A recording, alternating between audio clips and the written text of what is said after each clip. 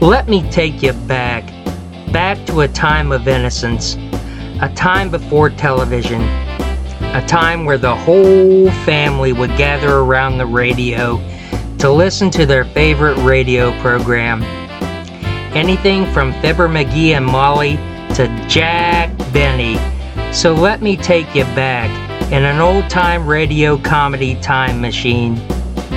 Available on Spotify, Google Podcasts, Stitcher, TuneIn, Apple Podcasts, iHeartRadio, and YouTube, or any of your favorite podcasting platforms.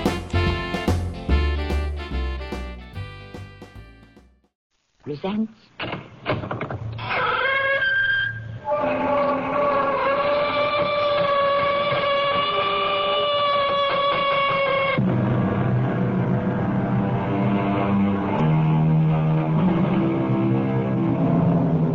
Come in. Welcome. I am Tammy Grimes.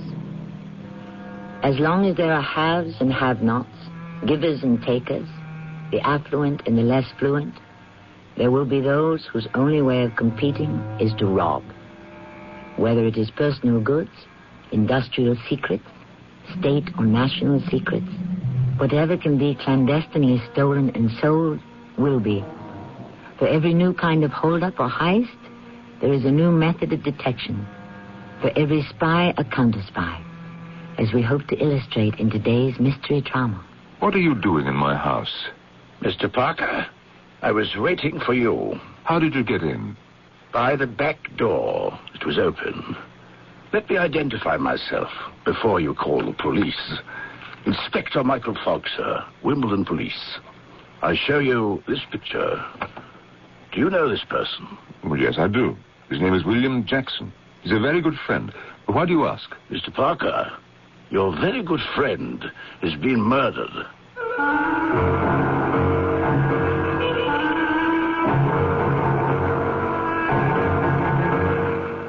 Our drama, The Fifth Man, has been written especially for the Mystery Theater by James Agate Jr. and stars Norman Rose. I shall return shortly with Act One.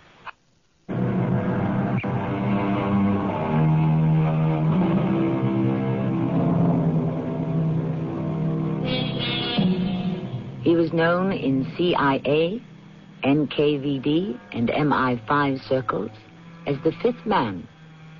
Briefly, there were 4 before him who sold classified British information to the Soviets. He was number 5. We will meet him.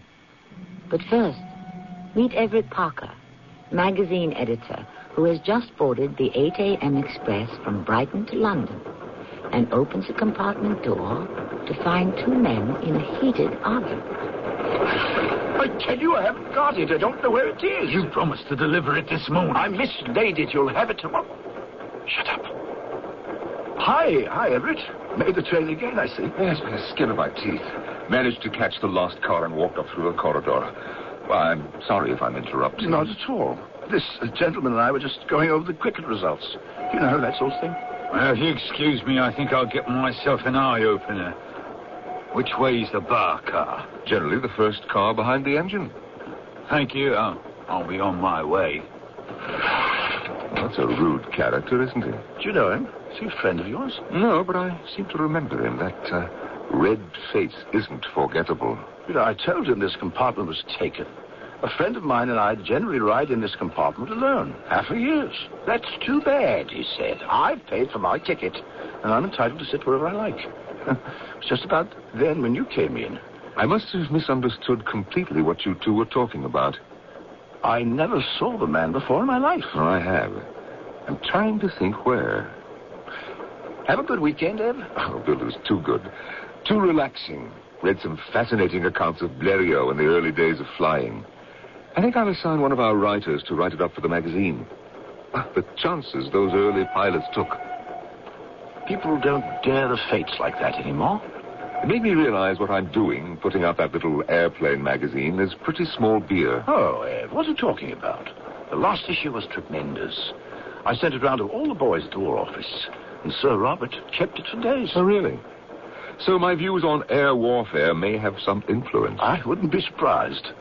Speaking of small beer, I have suddenly developed a tremendous thirst. You, Tom Teetotaler, at 8 in the morning? So if you'll excuse me, Ev, I think I'll wander up to the bar car. Obviously, he was going forward to meet the man I'd found in the compartment. Mondays are always difficult at the magazine. Material piles up over the weekend, but that didn't surprise me. What did was a message on my answering machine when I got home. Would I please hurry over to the Brighton Hospital? Nurse. Yes, sir.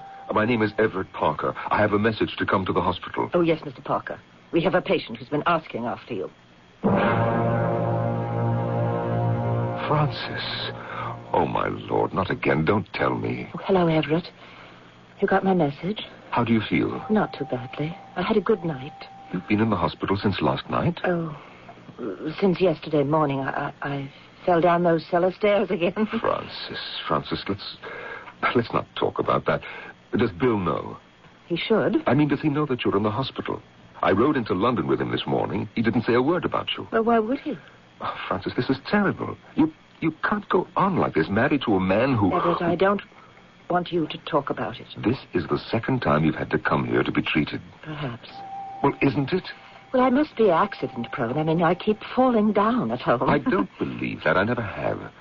I don't care what it is, frustration, anger. He must not be allowed to lay a hand on you. He doesn't. It's really not his fault. Well, whose fault is it then? Look at you. Your arm is bound up. Is it fractured? Is it broken? Oh, your eyes, black and blue. To see you like this in the hands of that maniac, it's unbearable for me. Do you understand? It'll be all right. It'll never be all right. Now, I've decided. I either go to the police about this or talk to him myself. But I'm not letting this go any further. Now, Francis, you want me to do something, don't you? I guess so. I know so. Why else would you leave word for me to come to the hospital?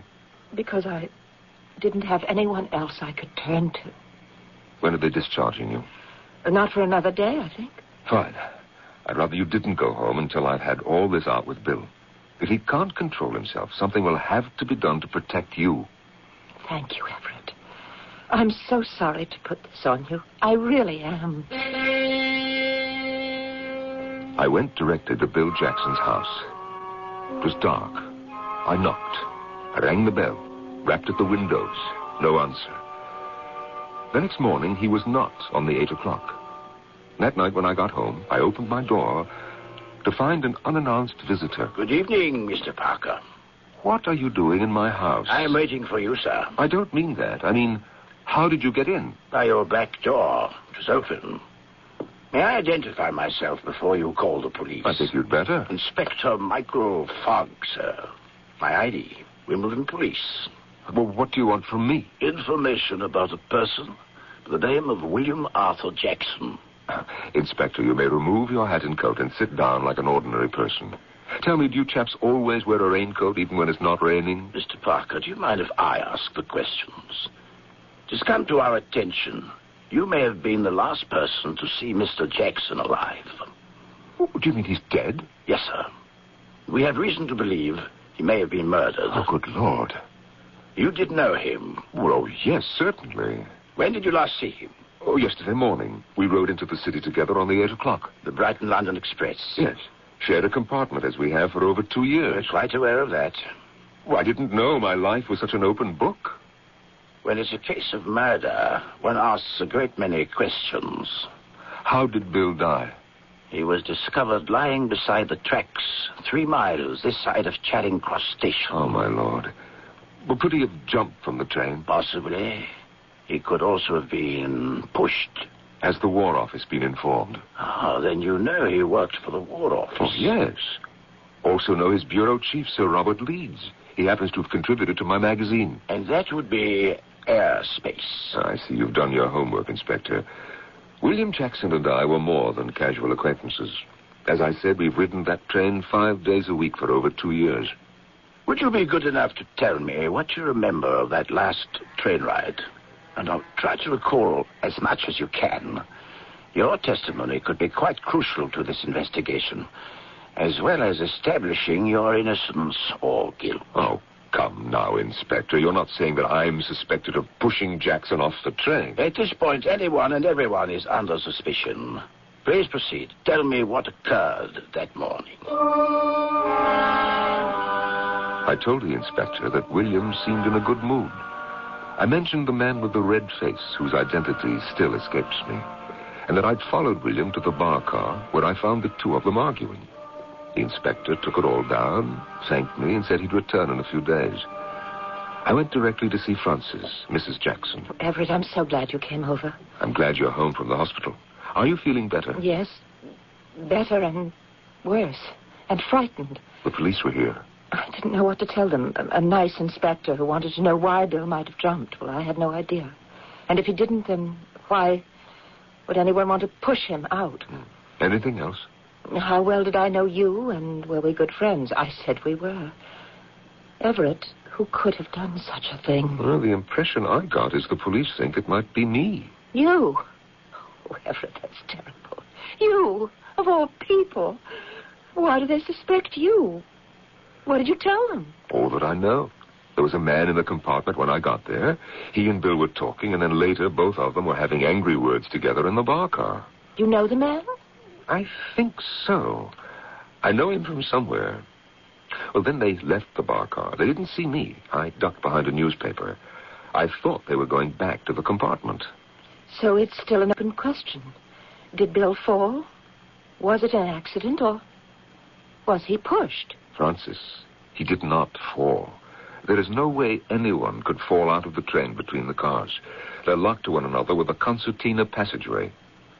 Somebody opened the outer compartment door The one you alight from at the station. and forced him out. Since I was sharing the compartment with Bill, that's why I am a prime suspect. It's a little unnerving. Why only you? What about that other man? I'm having a hard time making anyone believe he existed. He had a very red face, heavier than I am, older. Does he sound like someone Bill had dealings with? Oh, Bill had rather a life of his own, you know that. For one thing, his work at the War Office was very secret, and then there were people he spent time with he never introduced me to, or brought home. It was one of the things we fought about. Why he wouldn't take me into his confidence. I knew he had another life, but he kept denying it. What made you so sure? Well, he couldn't account for hours and days of his time. He'd pack up and not tell me where he was going or when he'd be back. Couldn't it have simply been some project for the War Office? The last time he was away, I called the War Office, and I spoke to Sir Robert. He said Bill had asked for leave, and he was surprised that I didn't know where he was. So you see, Bill could have had dealings with half a dozen red-faced men, and I'd know nothing about it. Of course, the two of them meeting on the train could have been a coincidence and nothing to do with Bill's death. Why do you say that? That's what I hope. If that red-faced man had a hand in it, then he knows I saw him and I would give evidence he was on the train. So he might not hesitate to do away with me as he had Bill. It wouldn't be safe for him to let me live. Oh, no, Everett. Now, wait. Carl Carson, that's who he is. I remember now. He had a beard then. See, what do I know about him? Yes, he owns a private airport and rents planes.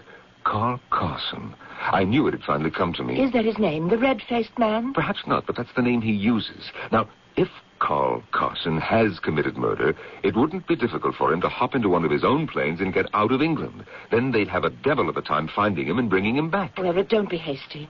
You're implying this man is guilty, but there's no proof. You didn't see him do anything. Ah, but I know Carl's history. Well, just the same. When you talk to the police, you should make it clear there's a very big if.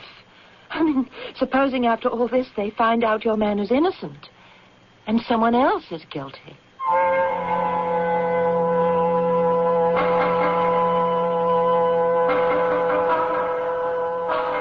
This may be the occasion to quote Blackstone, who said, "It is better 10 guilty persons escape than one innocent suffer." Frankly, at this stage of the plot's unfolding, I haven't a clue who is guilty of murder. But I hope, along with yourselves, to learn more when the curtain rises shortly in Act 2.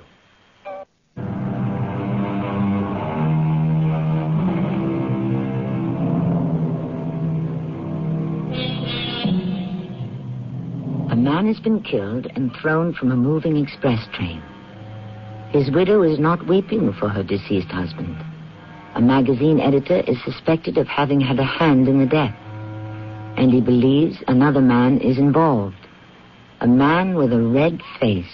Mr. Parker, I appreciate your assistance in identifying this man you allege was on the train. Allege, Inspector? But there is a more important matter that concerns the department. We're on the point of holding you as a material witness. Mind you, you're not being accused of the crime, although we have reason to believe you may have a motive. You come to my house to tell me this? I came for a statement. Before I call my attorney, would you mind telling me how you have come to such a conclusion? A rather clear case of chercher la femme, I would say. Would you mind repeating that in English? The lady, sir. We have evidence that supports the theory of your interest in Mrs. Jackson, and we have witnesses who have confirmed it. May I be told what they have said? I don't have the transcript at hand, but the sum total appears to be that Mr. Jackson had become increasingly angry over your attentions to Mrs. Jackson, and that is why he was so severe with her physically. Inspector, if I am formally brought up on this ridiculous charge, I shall use every legal means I can to sue the department for illegal arrest, false statements, and impugning my character.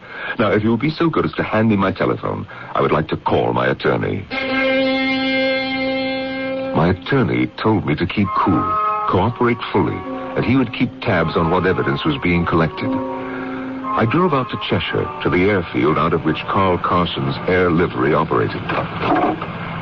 Anyone here in the office? Oh, I didn't see you. What could I do for you? I'd like to rent a plane. Well, you'll have to talk to Mr. Carson. I'd like to. I'll get it. Mr. Carson. Yes, who is it, Olivia? Man out here wants to rent a plane. What's his name? What's your name? Everett Parker from Airspace Magazine. I heard that. I'll be right out. Be right out, Mr. Parker. I didn't expect to see you here. I didn't expect to see you on the Brighton Express. It's been a long time, Carl. Can we talk alone? All right, Olivia. Go on, buzz off. Yes, sir. Harry, leave that door open. I can watch your field. Yes, indeed, it's a long time. What do you want with me, Parker? What did you want with Bill Jackson? I think that's none of your business. What was it Bill Jackson did not deliver to you? I don't know what you mean. That morning when I came into the train compartment, what was he holding out on you? You are nosy, aren't you? Always was, I remember. But you always talk too loudly. Not only in the compartment, but in the bar car. Just like the old days. I suppose it isn't news to you that Bill Jackson is dead. Why do you say that? Well, sure, it's new. You didn't know anything about it? I've been out of the country for a week. I just got back. Yes, when you thought things had cooled down. Look, will you stop talking in riddles? You knew Jackson. Yes. He used to weekend abroad, enjoy himself. Used to one of my flying wings, if I remember. But you didn't know that he was murdered. Smashed on the head or strangled and pushed off the train 3 miles out of Charing Cross Station. I didn't have anything to do with that. I didn't expect you to admit it, Carl. But I came here to tell you that I'm going to be watching you very closely from now on. So don't try anything you wouldn't like to be arrested for. What's with that bloke? Comes in here to rent a plane. I just saw him drive off. Olivia, next time that gentleman shows up, I'd like to arrange a little demonstration. Well, I thought demonstrations were just for those who tried to get in our way. You've described Mr. Parker exactly. Remember now, should he appear again, I think we should show him how our propeller self-starters operate on the flying wings. Of course, we'll have to be careful. As you know, sometimes these nosy parties get so interested in these new devices, they stand too close to the propeller. We can't have that, can we? Sir Robert, we've talked a few times on the telephone, but it's a pleasure for me to meet you in person. Is this your very first visit to the War Office, Mrs. Jackson? My very first. Bill never offered to show me around, and I never insisted. Oh, Mrs. Jackson, may I express my personal sympathies? Your husband was a dedicated servant in His Majesty's service. he will be missed. Now, is there anything I can do? I've brought something that I believe belongs to you. I have it in my handbag. This little notebook. Please take it. Ah. Where did you say you got this, Mrs. Jackson? I didn't say yet. It does belong to you, doesn't it? You are going to tell me how it came into your possession. I suppose now that Bill's dead, it can't hurt him anymore. Tell me, have you looked into this notebook? Yes, and I have a pretty good idea how dangerous it is. Do go on. Bill used to get up before me. He'd have a quick breakfast and run down to catch the 8 o'clock. One morning I woke up when he was getting dressed, and I saw this notebook fall out of his pocket. This was in your husband's possession? Yes. I saw all those names of all those people in the different countries, and I guessed what it must be, and I hid the notebook. And that night he came home and asked me for it. I said I hadn't seen it. He hit me so hard that I ended up in hospital. He'd do that, flare up, uncontrollable. I never saw Bill alive again. Well, this is very serious, Mrs. Jackson. I'm afraid I shall have to ask you to remain. You mean here? For how long? That I can't say. Stanton, I'd like you to come in, please, and bring the machine. I haven't done anything wrong, have I? That remains to be seen. I've never told a soul about this, not till now. I knew they were names of our intelligence people in those communist bloc countries. I knew it right away. How did you know that, Mrs. Jackson? Because I guess I really should tell you everything. Stanton, start your machine, then sit over there and take notes. Give me the microphone. Yes, sir. This is Mrs. Frances Jackson, widow of William Arthur Jackson, formerly in the employ of the D2 Section Intelligence Division, the War Office. And Mrs. Jackson, we will continue at the point where you told me how you knew the notebook you have just handed me, which was in the possession of your late husband, contained a spy inventory. Are you recording what I'm saying? Yes. Now, please, go ahead, Mrs. Jackson. My husband and I had several quarrels over the past 6 months, during which he frequently hit me. He frightened me so much that I never told anyone what these quarrels were about, not even our very best friend, Mr. Everett Parker. Would you mind spelling that name, please? Everett Parker. Although Everett, Mr. Parker, had seen me a few times pretty badly bruised, I never told him why or what it was about. Well, Mrs. Jackson, what was it about? Suddenly, about 6 months ago, Bill seemed to have a lot of money. He told me he'd had a winning streak. First it was the races, and then the football pools, then the races again. And then there was that telephone conversation. You overheard the telephone conversation of your husband? We have an extension telephone in the bedroom, and I wanted to call my mother. And I picked up the bedroom phone, and I could hear Bill talking on the downstairs phone. And he said, "No, names of plans I can't get, but names of people I can." And then I heard him say, "Francis, is that you on the upstairs phone? I can hear you breathing." Of course, I was frightened to death. I hung up quickly, and I locked myself in the bathroom, and he came upstairs and he pounded on the door, and then the phone rang, and he went to answer it. And when I came out, he had left the house. How did you associate that experience with this notebook? He used to joke about the 4 men who had spied for the Soviet, sold our secrets to them, There's always room for the 5th man, he'd say. And I knew he wasn't just joking. He was testing me to see how I'd take it. And then one day, I found a letter with the number 5 under the doormat. The next day, it was gone. So you presumed your husband had removed the letter, and that he was indeed the 5th man? I hated to believe it, but I knew it was true. Oh, Sir Robert, this is so painful. Could I stop now? Oh, yes. That will do for our first session. Stanton, take the tapes and have them transcribed, and arrange for Mrs. Jackson to have a 24-hour protection. I'm placing a 24-hour guard around you because, well, my dear lady, undoubtedly, enemy agents will have you followed, and I don't wish any harm to come to you. Is that really so? Right here in England, in peacetime, there are enemy agents? Oh, yes. We're not the only ones who plant agents in other countries. Theirs are right under our noses here. Shall I stop the recorder now, Sir Robert? By all means. Mrs. Jackson, we shall get a message to you by hand to arrange for a further taping session. But I could call you as I used to when Bill worked here. Don't use your telephone to call me.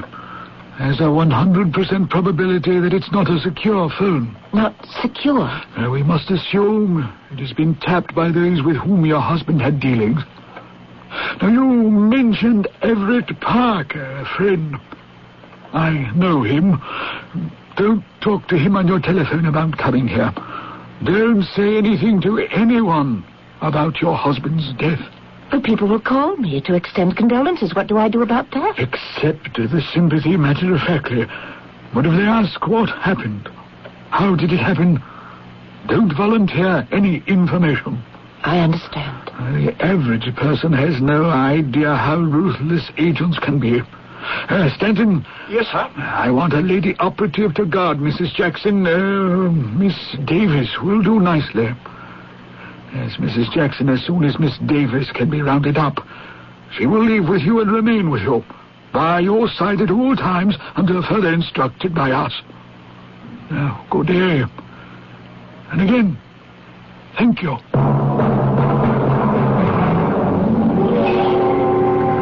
Mr. Parker, if you knew all this, why didn't you speak up sooner? My dear Inspector, what a short memory you have. Right in my house, I told you about Carl Carson, but the department had already made up its mind that I had done away with Bill Jackson. Yes. How far is Carson's airfield from here? Sit tight. We'll get there as fast as I can. My head will roll for this if I don't apprehend the right party. When did you finally decide that Carl Carson was your man? When we lifted a set of his fingerprints from that compartment door handle. Well, how did you know they were his? Regulation left over from the war. All the people connected with the private airport, owners, managers, pilots, maintenance, so forth, must be checked. Their fingerprints are on file. We ran Carson's through the computer, and there he was, up in Cheshire. I knew him during the war.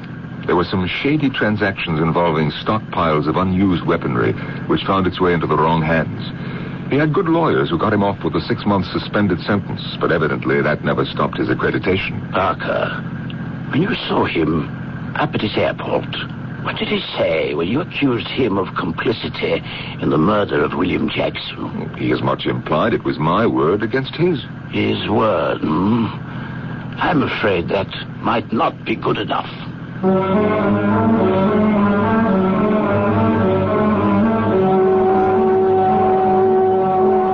Countless experts in the law agree with the premise that they have never known a guilty person to plead anything but innocence. Admission, one way or the other, seems to have nothing to do with clean hands or dirty work.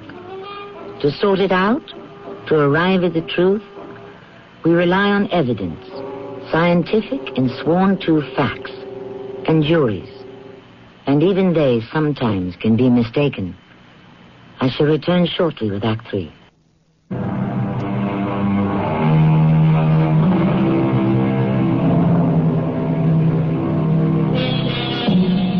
Inspector Michael Fogg is about to make an arrest in the case of the Crown against an unknown assailant. The evidence he has is as conclusive as fingerprints can be. Theorizing that the killer throttled his victim, then opened the compartment door and pushed the body from the train, those fingerprints that obscured all others must point to the murderer. Inspector Fogg and Everett Parker have just pulled into that private airport in Cheshire. Is Mr. Carson in? Oh, hello. Aren't you the gentleman who was here just the other day? Yesterday. I don't think Mr. Carson's on the premises. Why don't you make sure? I'm sure. Will you tell Mr. Carson that Inspector Michael Fogg of the Wimbledon Police would like a word with him? Yes, sir. Mr. Carson, there's an inspector from the police to see you. What? Olivia, is he near you or is he outside? I'm right here, Mr. Carson. I suggest you come out quietly. I further suggest, when you do, that you raise your hands in the air. Oh, no. Is your name Olivia? Yes, sir. If you will stand against the wall, Olivia, you won't get hurt. Yes, sir. What's this all about? I'll put my hands up, but it's only in self-protection. You're Inspector. Keep them up. Mr. Parker, do me a favor. Search the gentleman. Now, just a minute. He's very high-handed. I think you owe me some verification that you are who you say you are. Certainly. See for yourself. I think this identifies me. And this pistol, which I find strapped to Mr. Carson's leg, I think identifies him. Inspector, you'd better take charge of it. Thank you. Just a moment. I have a license to carry that. If you have, the gun will be returned to you. You are Mr. Carl Carson. Yes, I am. You are under arrest. Charged with involvement in the death of William Arthur Jackson on the 10th of this month during the run of the 8 a.m. express train Brighton to London. On what evidence am I being charged? Your fingerprints have been found in the compartment shared by Mr. Jackson and Mr. Parker here. You are entitled to advice of counsel, and as soon as we return to headquarters and you have been booked, you will be permitted one telephone call. You're making a big mistake. I had nothing to do with his death. I had nothing to gain by it. Or even that man standing next to you had more to gain than I did. I suggest you calm yourself, sir. I shouldn't like to have to resort to handcuffs. If you maintain self-control, we can all have a pleasant ride back into town. No handcuffs. I'll be all right. You are entitled to as much protection under the law as anyone in England. And if we have made a mistake, you may be sure we shall acknowledge it.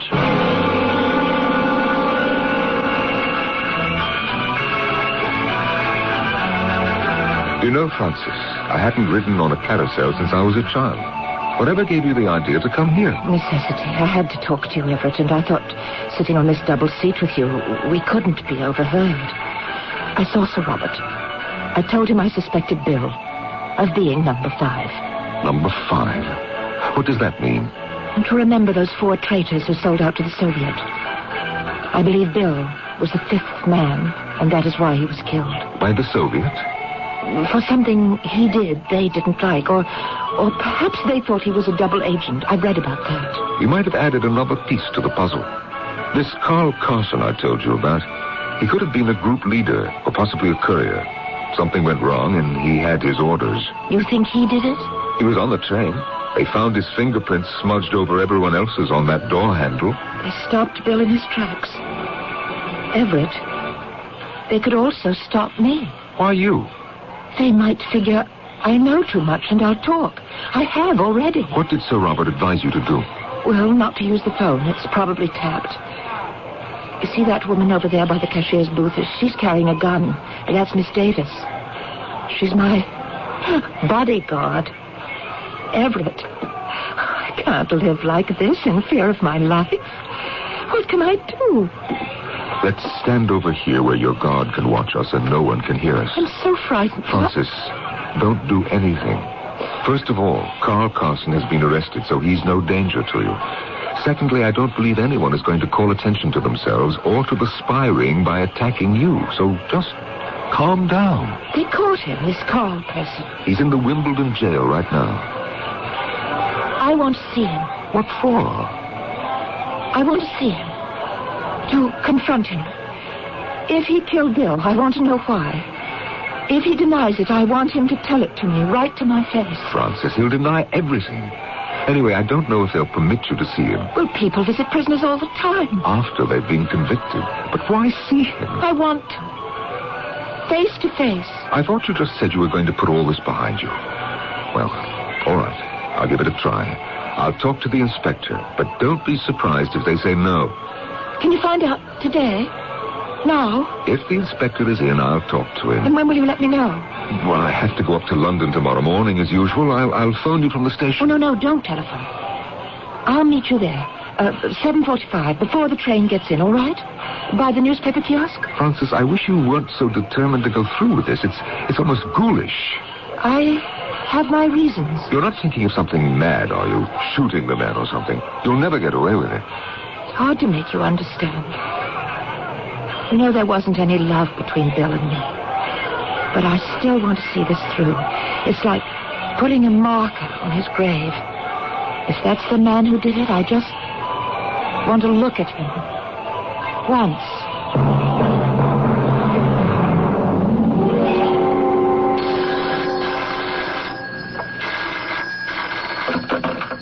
Oh, Robert Leeds, huh? Oh, yes, sir. Oh, that is bad news. Did you say 6 of them? My lord, I was hoping this list of our agents hadn't yet been transmitted to the other side. Oh, what I mean is, when Mrs. Jackson brought me that list, I hoped her husband hadn't yet passed the information along. 6 men. Oh, terrible. Which ones? Ah. Uh-huh. 2 by Umbrella Dart. Ah. Strangled. Oh, motorcycle accident. Terrifying. They must have got to them right away. No, we have nothing definite yet, sir, on that. Yes, sir. Good night, sir. I learned later that 6 of our men had met death the same day, each in the country to which he was assigned. All the work of Jackson and his list. It was something I could not and would not pass along to his widow. The following morning, I was at the Brighton station. The 8 o'clock for London will leave Brighton on time. Francis, over here. Oh, good morning, Everett. I was awake all night thinking about this. What did the inspector say? Did you reach him? I spoke to him last night. He said he saw no reason whatsoever why you should not have a talk with Carl Carson. He might even welcome it to prove he's innocent. When? Did the inspector say when? I didn't set a time. I thought you'd arrange that yourself. I told him I was meeting you at the 8 o'clock train, and I'd tell you. And what time do you get back from London this evening? Well, I planned to stay over, actually. It's 2 days before we go to press, and there's always last-minute work to be done on the magazine. It's only that, if this man is, you know... A murderer? I just don't want to see him alone. They're not going to let the 2 of you be in a room alone. Whatever made you think that? There's a screen barrier between the prisoners and the public, and there'll be guards everywhere. Well, it's not that. It's just that I'm not as brave as I thought I was. I need you. Of course, I understand. It's too much for you. I wish you hadn't thought of it in the first place. Besides, supposing Carl Carson says no. Why don't you wait till the day after tomorrow? Then I'll be here for the weekend and we can go together to discuss it a little more. Francis, it really might be harmful to you. But if I decide to, you will go with me? Yes, of course. You will. Thank you. I just won't feel it's all resolved, you see, until I do. Oh, here's my train. I'll stop by your house Saturday morning. Parker, wait. Inspector, what is it? Oh, I'm glad you told me where you'd be. Inspector, I can't talk to you now. I'll miss my train. Don't go, Parker. Carl Carson has escaped from jail.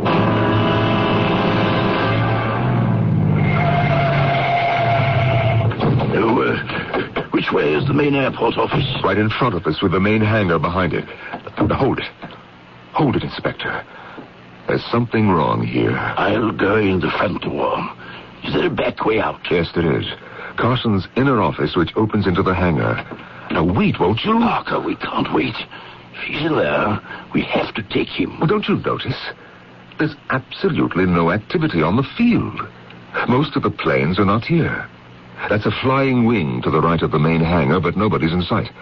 Nothing's coming in or taking off. Huh. I've a feeling there's no one in here. The door to Carson's office is open. Huh. There's no one in there either. He's had 4 hours head out. He could have taken off in a plane and gone anywhere.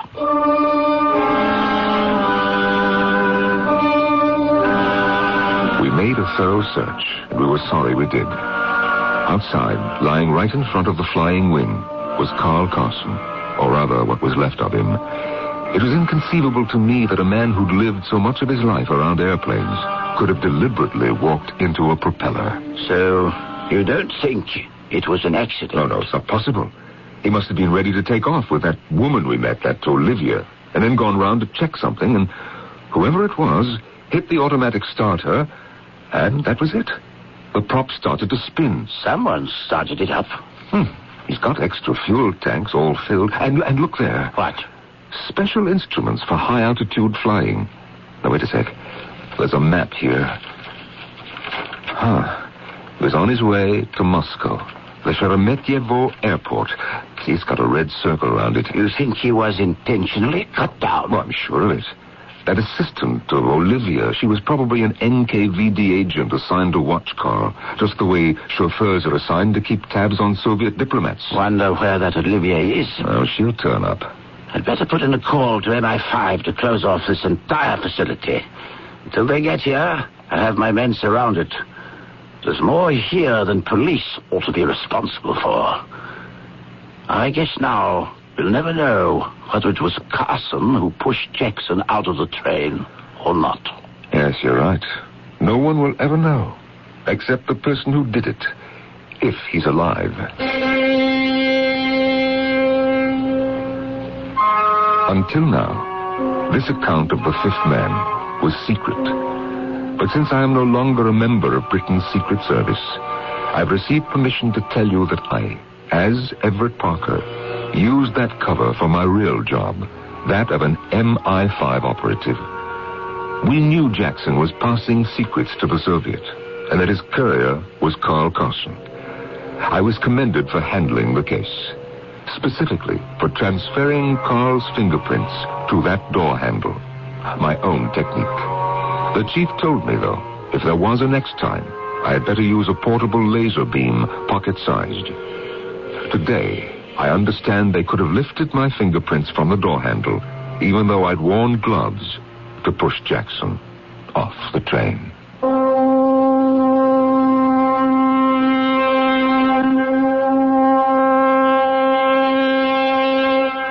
Strictly speaking, a spy can only be sentenced to death by a military tribunal in time of war.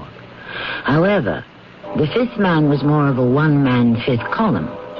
He did not conduct espionage in the strict sense of the word. Having obtained a government position of trust, he betrayed that trust, and therefore died the death of a traitor. MI5 saw to that. I shall return shortly.